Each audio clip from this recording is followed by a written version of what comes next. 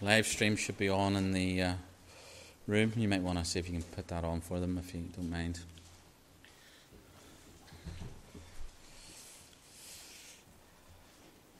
The rest of us are going to be in Revelation chapter number 20. We'll do verses 1 to 10. Lord willing, this evening, as we look at the 1,000 years or at the kingdom. So Revelation chapter number 20 and verse number 1, and we'll read, as I said, to verse number 10. Then we'll get into it and expound it a little bit. All right, Revelation 20, verse number 1. And I saw an angel come down from heaven, having the key of the bottomless pit and the great chain in his hand. And he laid hold on the dragon, that old serpent, which is the devil and Satan, and bound him 1,000 years, and cast him into the bottomless pit, and shut him up, and set a seal upon him, that he should deceive the nations no more, till the 1,000 years should be fulfilled. And after that he must be loosed a little season. And I saw thrones, and they that sat on them, and judgment was given unto them.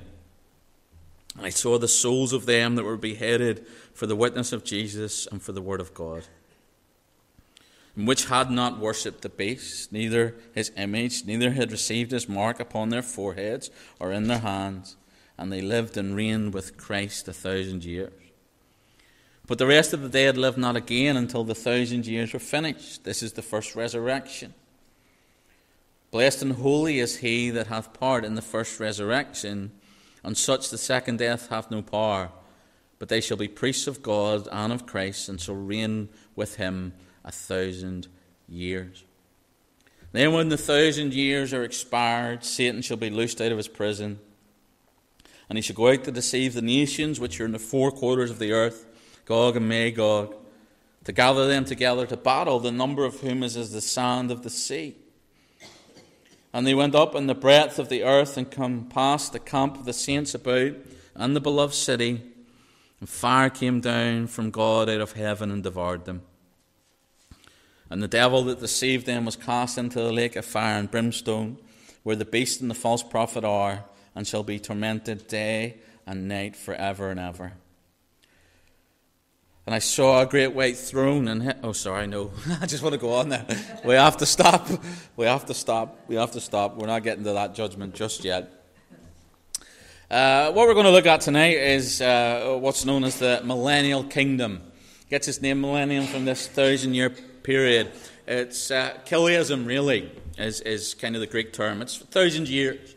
And what it refers to is this 1,000-year period that, in our premillennial stance here, the Lord comes back to the earth, and then this kingdom is ushered in. But this, like pretty much everything from Revelation 4 onwards, is debated amongst the church widely. And there are those that hold to certain positions that will not allow for this 1,000 years to be a literal 1,000-year period. Really gets down into your hermeneutics, how you interpret Scripture. But that said, there's kind of three thoughts. There's premillennialism, the Lord returns before the millennium. There's amillennialism, that there is no 1,000-year literal period. And postmillennialism, this believes that the period of triumph for the gospel and time of peace will come after the second coming of Jesus. Premillennialism that we hold to takes this stuff literally, where we believe that it's literal, and then we go symbolic, where Scripture takes us to be symbolic. Now, like I said, this is hotly debated. Before I came out tonight, I went on the internet and just typed in the false view of premillennialism, because I wanted to see what came back. And I found myself to the website orthodoxchristianity.com. So this is Orthodox, Eastern Orthodox Christianity. And they had a series of articles, 4 articles, written against what I'm going to teach you tonight. And at the top of it says, today and tomorrow we are presenting a series of 4 articles on the heresy of Kiliasm, the 1,000 years, or millennialism. That is, that Christ will have a literal earthly kingdom lasting for 1,000 years at the end of time. This belief, popular among many Protestants, and they later go on to say cults, they bring in Jehovah's Witnesses, Seventh-day Adventists, arises from a misinterpretation of Scripture. And our saints and holy elders hold for us the key to properly understand the Scripture, the end times, as far as it is given to us to know. You go and read that article, the general gist of all 4 articles will talk about the resurrections. It'll talk about the fact that the Old Testament does not speak of an earthly kingdom to come. And again, straight away, I'm like, whoa. Because when you look at the Old Testament prophets, there's not many of them that don't speak about the kingdom. There's not many of them. And this is the little chart. We call this the peaks of prophecy. This is what the prophets saw in the Old Testament, not the church. Paul comes along and he says, it's been revealed to me a mystery. Dispensation of the gospel of grace. But the prophets of old, they see what we call the peaks. They just don't see the valley where the church is, because really and truly, if Israel had have behaved in a way that was honouring to God in and of their relationship with God, they would have accepted their Messiah. There's no doubt about that. You say to me, well, what would happen to us if they hadn't accepted the Messiah? Surely he wouldn't have been crucified. I'm like, well, let's not get into that. God's purposes would have been sovereignly forwarded. But they see Calvary. You can't not see that. I know that they try and remove these chapters. They try and remove Daniel. They try and talk about the forbidden chapter of Isaiah 53 and stuff. They saw the Antichrist. Daniel clearly sees that. The Davidic covenant, the eternal, everlasting reign, very much Jerusalem, earth. They seen all these things. Church, not so much. Not so much. So straight away, reading that article, and they're like saying, the Old Testament doesn't speak about these things. I'm like, it does. It does. In fact, I was going far to say, you start to read Ezekiel, and you get into chapter 40, 42 onwards, there's 5 chapters there talk about an earthly temple with measurements that you can draw it out. I literally had somebody do that. I've got it. I think it's in that office. Might bring it out when we talk about the Millennial Temple a little bit more. But he took the measurements and he put it out. It's beautiful. Beautiful. Premillennialism says that's on earth. It's a physical building. Amillennialism says that's just spiritual. It's up in heaven. A lot of measurements given for something that's spiritual. So this debate over millennialism and where it stands is kind of raged. First 3 centuries, the dominant view, first 3 centuries of the church, the dominant view was premillennialism. And then Augustine kind of wins the battle of the view that's going to go forward. This is 3rd century stuff, 4th century stuff. But you look, because there was a church before Augustine, just for those that you can't go back. There was those that Justin Martyr and others, they were premillennial. They saw that the Lord returned and there was 1,000-year reign on earth of his kingdom.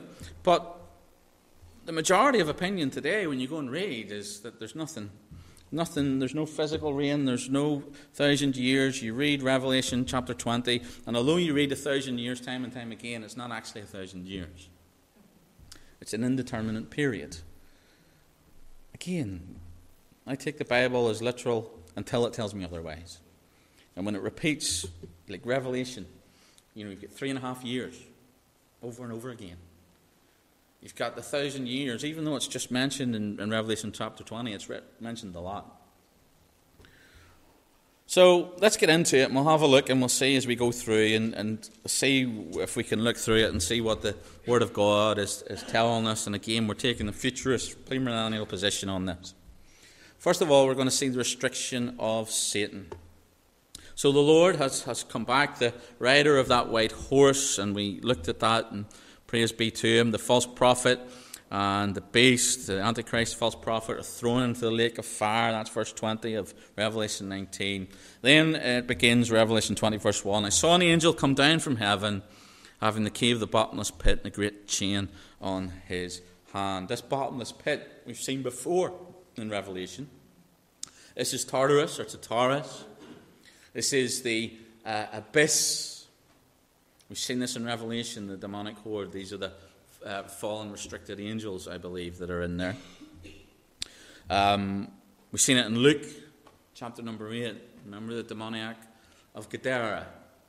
And when you read that account there, you'll see that as Jesus is dealing with that legion of demons, they say to him, they plead to him, don't send us to the abyss, Abuso, to Taurus, this place where they'll be bound and locked. And this is the place that Satan's headed, and this is part of his career. And I was away on Friday night in Oxford and just sharing and going through Revelation chapter number 12 and looking at, and I've done this here, where we look at where Satan is, where he was, where he is, and where he will be. One of the places that he will be is this abyss. Bound, and it says, that's what it says, bound for 1,000 years. He's shut up, that's what verse 3 says. He's sealed, that he should deceive the nations no more. So in the kind of chronology of this, the Lord returns.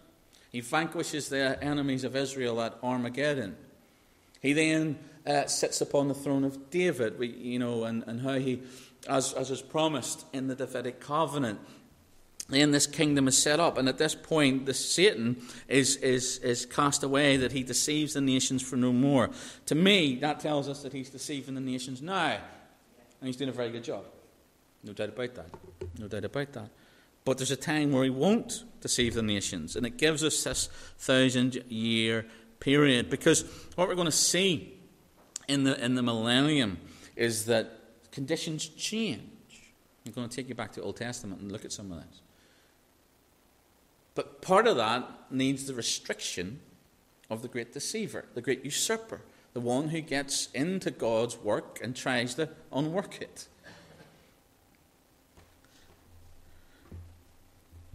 Now, today, the nations are being deceived.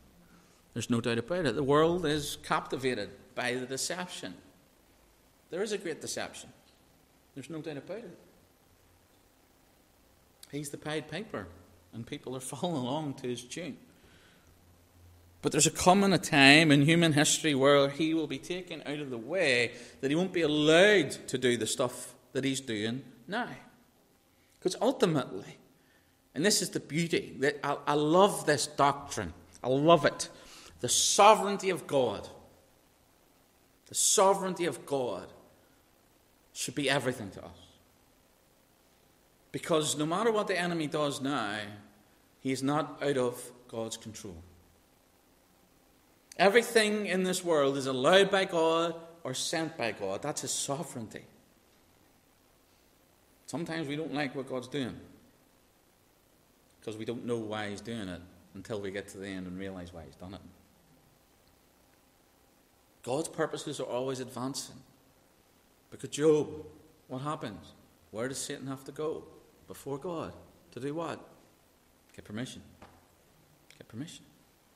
We tie this in with the verses that God has made a way that no matter what comes upon you, there's a way out of it in and through him.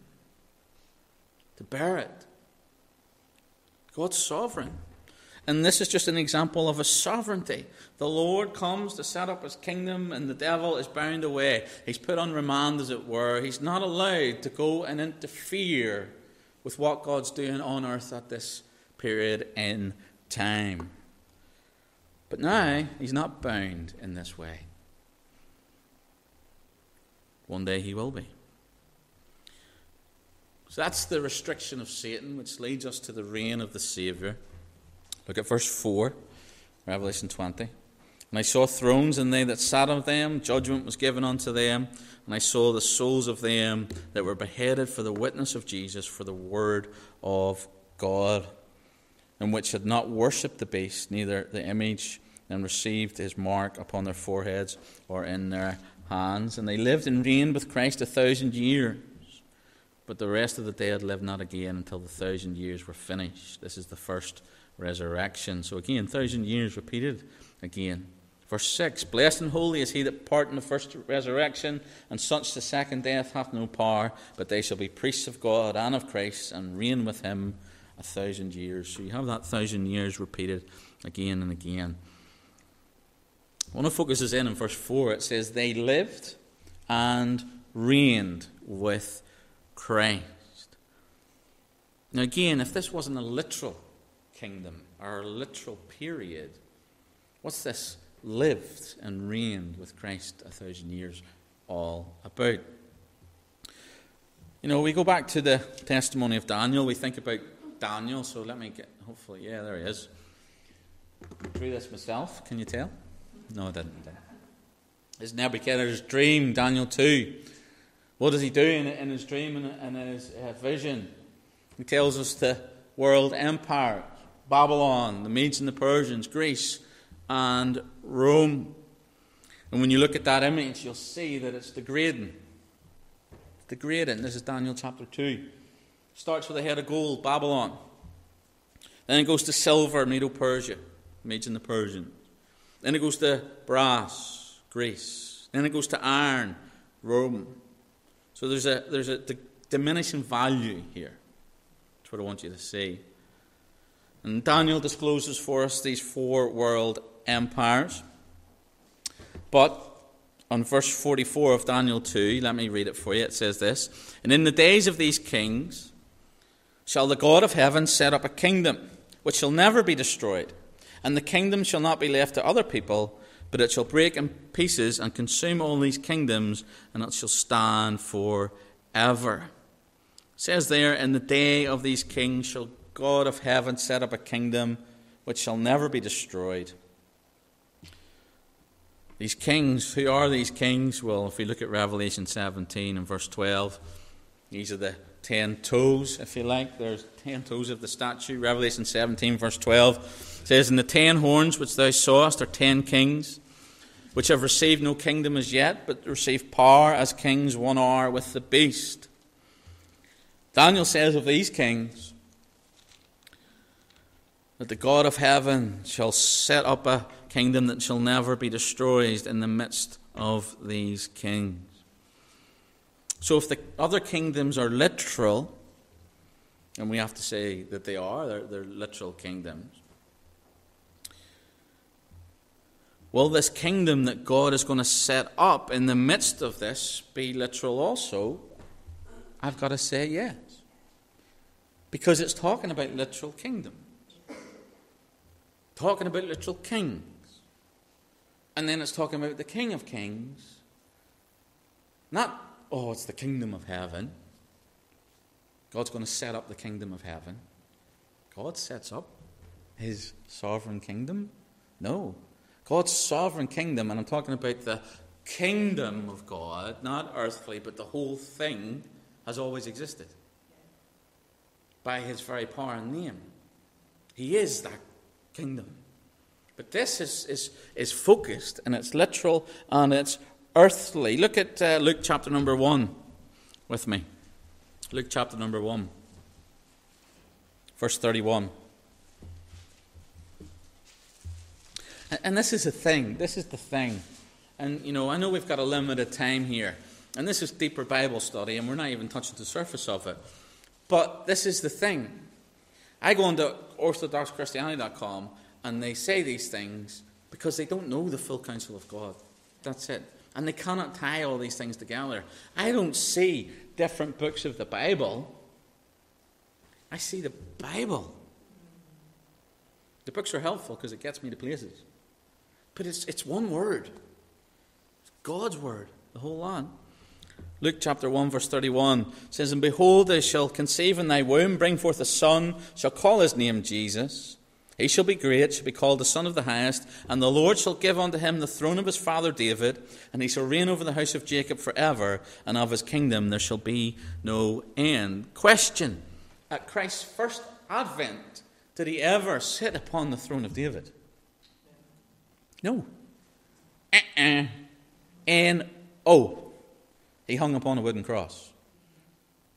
Then sit upon the throne of David. So this prophecy of Luke awaits its future fulfillment.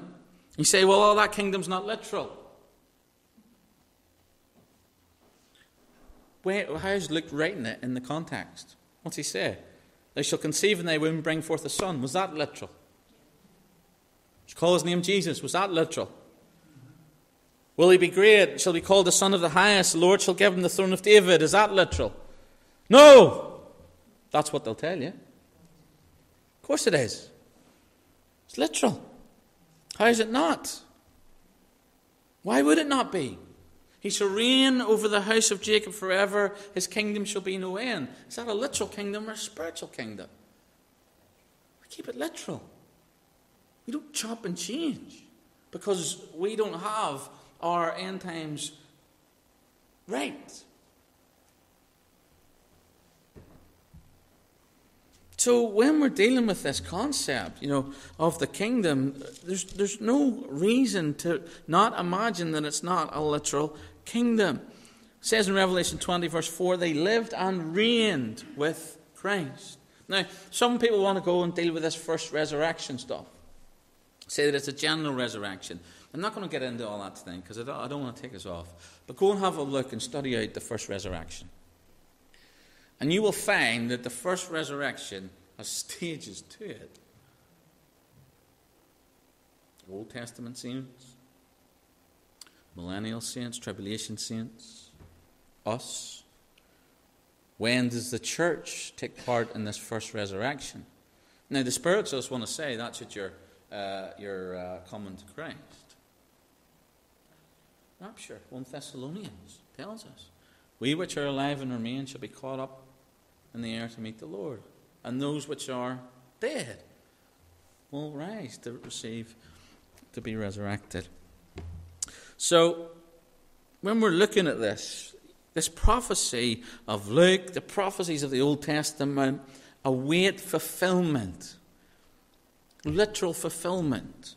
They lived and reigned with Christ. That talks about a kingdom. Verse 5 says, the rest of the dead lived not again until the 1,000 years were finished. So it's a 1,000-year period. I can't get away from that. Verse 6, blessed and holy is he that is part in the first resurrection. We're looking forward to that. And such second death has no power. They shall be priests of God and of Christ and shall reign with him 1,000 years. Now, if you're born again, you're here tonight, you're included in that. You're going to reign with him 1,000 years. Kingdom, kingdom, kingdom. Spiritual, literal. What's life going to be like in those 1,000 years? What's it going to be like? That's a question. Turn with me to Isaiah, chapter number 2. I'm going to make this a little bit interactive. I'm asking you the question, what's life going to be like in this kingdom? What did the prophets of the Old Testament prophesy about this literal, earthly kingdom and its conditions? Isaiah. Let's get back. Isaiah, chapter 2, verses 1 to 4. Now, as I read this, I'm going to ask you the question, can you pick out one of the conditions? I'm going to have to take my word for it. This is talking about the kingdom. That's something that's coming. It says, the word of Isaiah, the son of Amos, saw concerning Judah and Jerusalem. This is verse 1 of Isaiah 2. And it shall come to pass in the last days, all right, so there's our time frame, that the mountains of the Lord's house shall be established in the top of the mountains, shall be exalted above the hills, and all nations shall flow unto it. Again, if you can't see the literal earthliness to this, there's something wrong in your Bible interpretation. And many people shall go and say, come ye, and let us go up to the mountain of the Lord, to the house of Jacob, and he will teach us his ways. We will walk in his path. For out of Zion shall go forth the law, and the word of the Lord from Jerusalem. And he shall judge among the nations, and rebuke many people. I mean, has this happened? No, it's yet to come.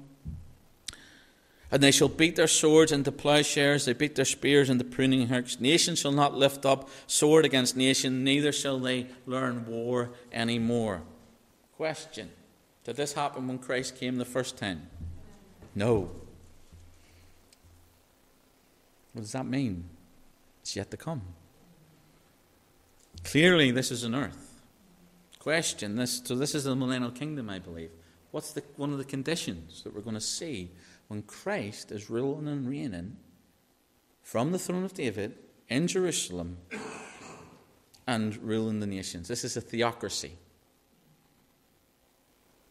What's one of the conditions? First, peace. Peace. Why? Because the King of Kings is there. It's one of the conditions. Look at Isaiah chapter 11.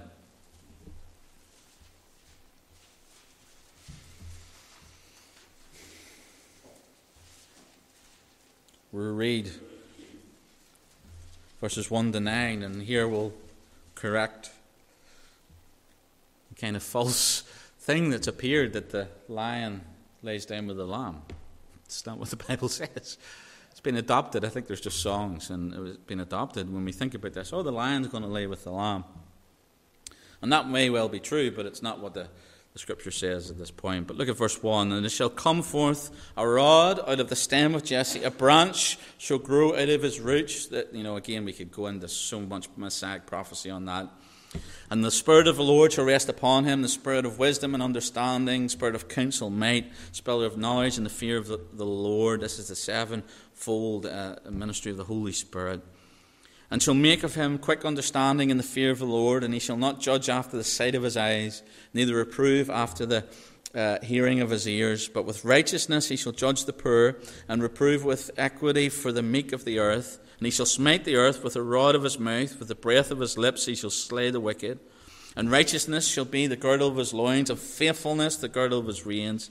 The wolf shall lie, or shall dwell with the lamb. The leopard shall lie down with the kid, the calf and the young lion, and the fatling together. The little child shall lean on him, the cow and the bear shall feed, the young one shall lie down together, the lion shall eat straw like an ox. Suckling child shall play in the hole of the asp, the weaned child shall put his hand in the cockatrice den. They shall not hurt nor destroy in all my holy mountain, for the earth shall be full of the knowledge of the Lord as the waters cover the sea. Question: have we seen that in the first advent of Christ? No. What conditions are changing here? Come on. Animal kingdom. Right. Changing. Right. We're going back. Where are we going back to? The garden. God created it was very good. Where it was a harmonious system. Beyond our imagination. We live in a fallen world. So said this morning. The millennial kingdom is those conditions on earth. Not perfect, but not far off. Heading towards the eternal state, which is back to the garden, back into the presence of God forever. Forever. What else? Look at chapter 35 of Isaiah. Chapter 35.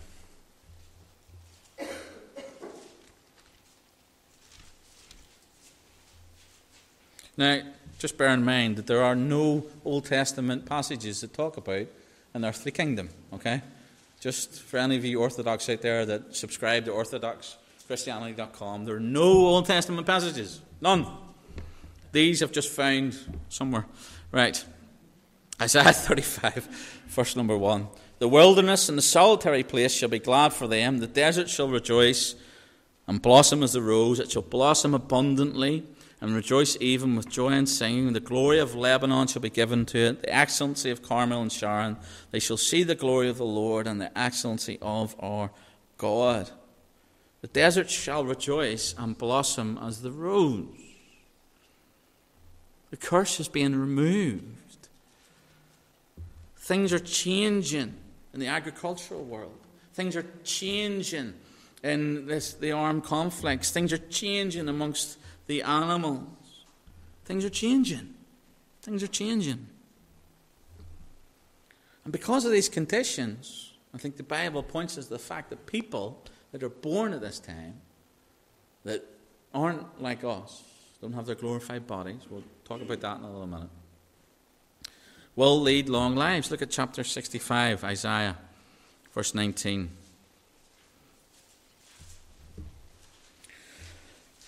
Isaiah 65, verse 19. I will rejoice in Jerusalem and joy in my people. The voice of weeping shall no more be heard in her, nor the voice of her crying.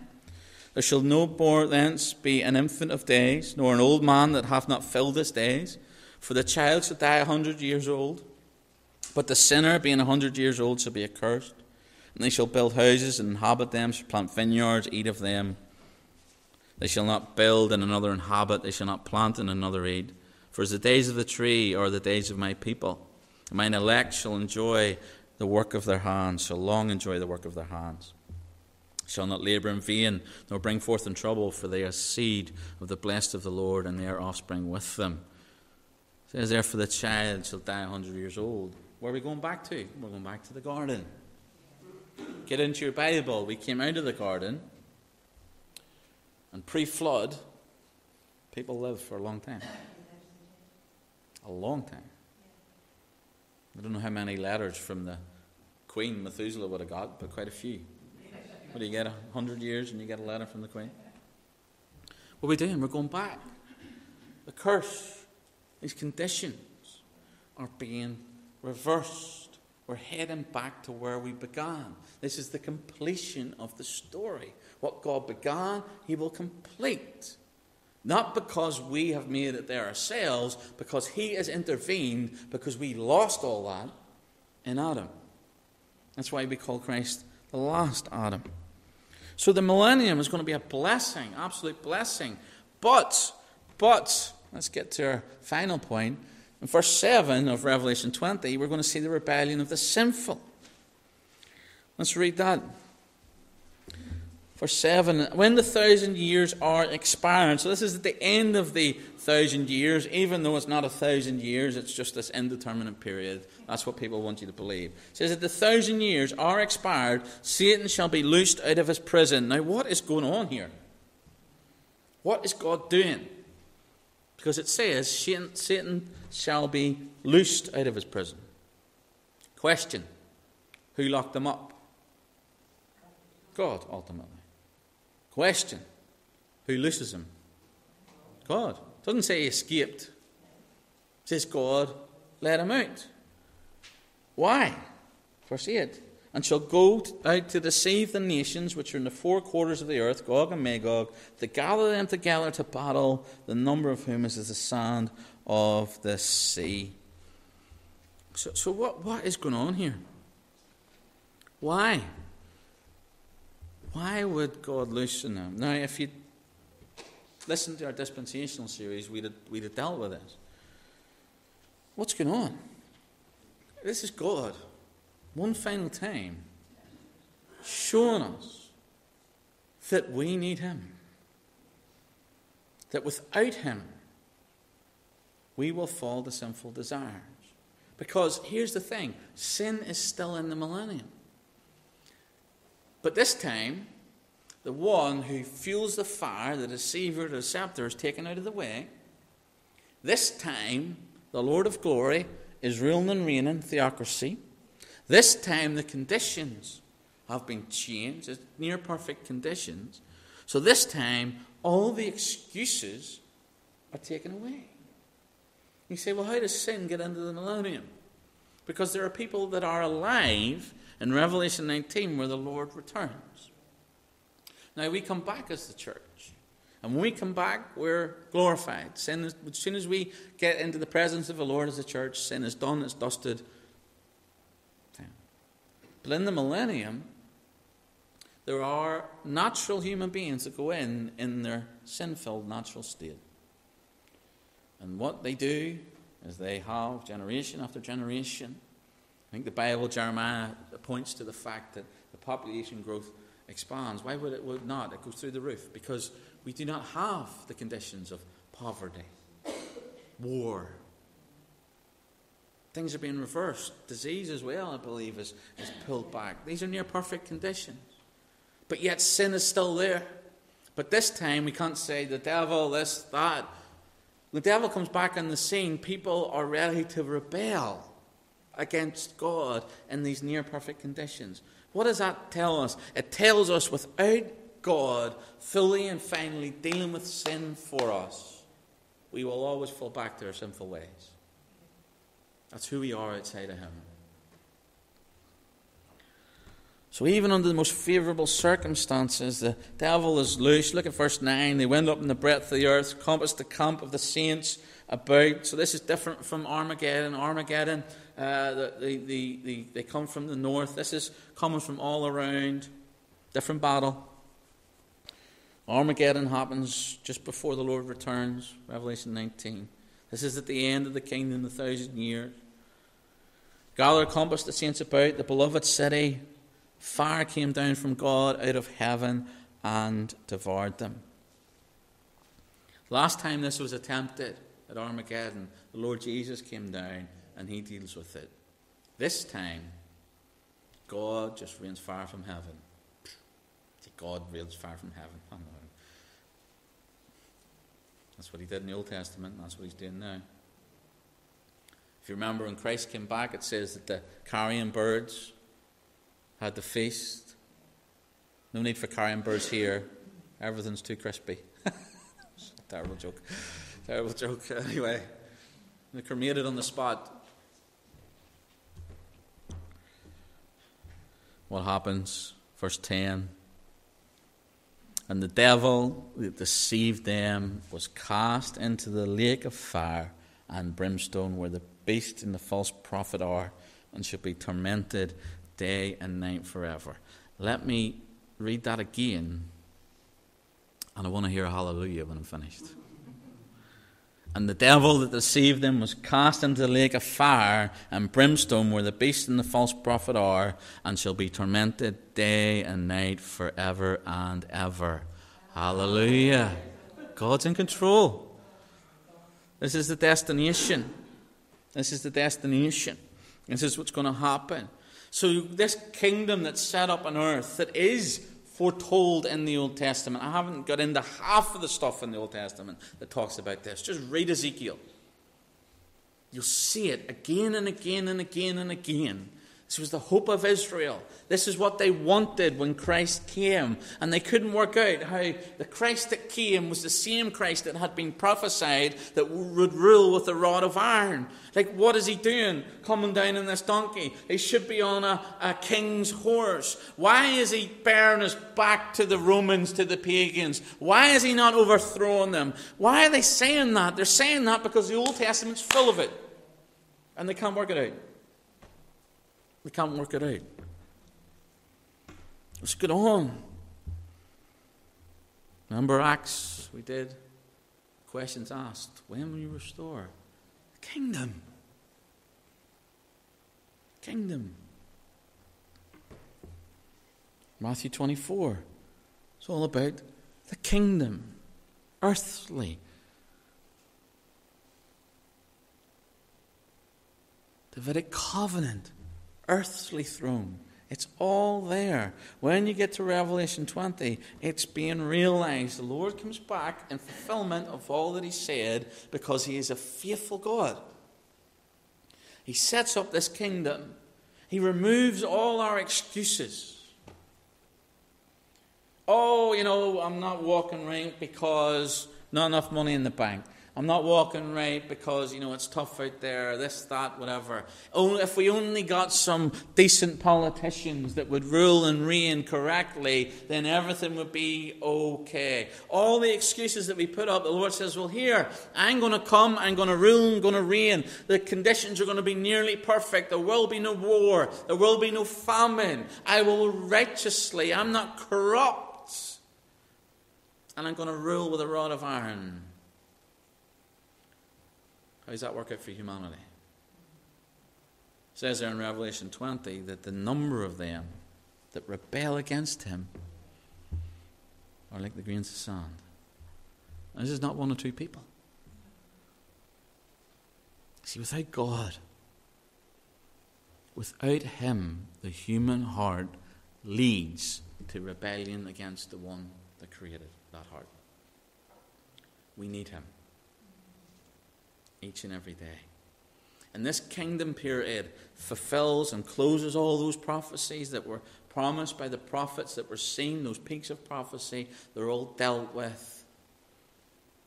And then ultimately, next time we get into the book of Revelation, we're going to see the great judgment for all those outside of Christ before we get to the new heavens and the new earth that is the eternal state of eternal bliss and the eternal glory of God. Let's pray. Heavenly Father, we do thank you just for this glimpse into the kingdom as you've promised it. Lord, the prophets foretold it, and you will fulfill it. Lord, help us to see that the great spiritual application for us of all of this that we can apply today is the truth that when we're outside of you and not in you, we flounder, we fall, we wander. Lord, I pray you would help us to see that we need you. Forgive us when we think that we don't. Lord, as we shared this morning, I'm looking forward to the day where our struggle against the flesh and sin will be finally over.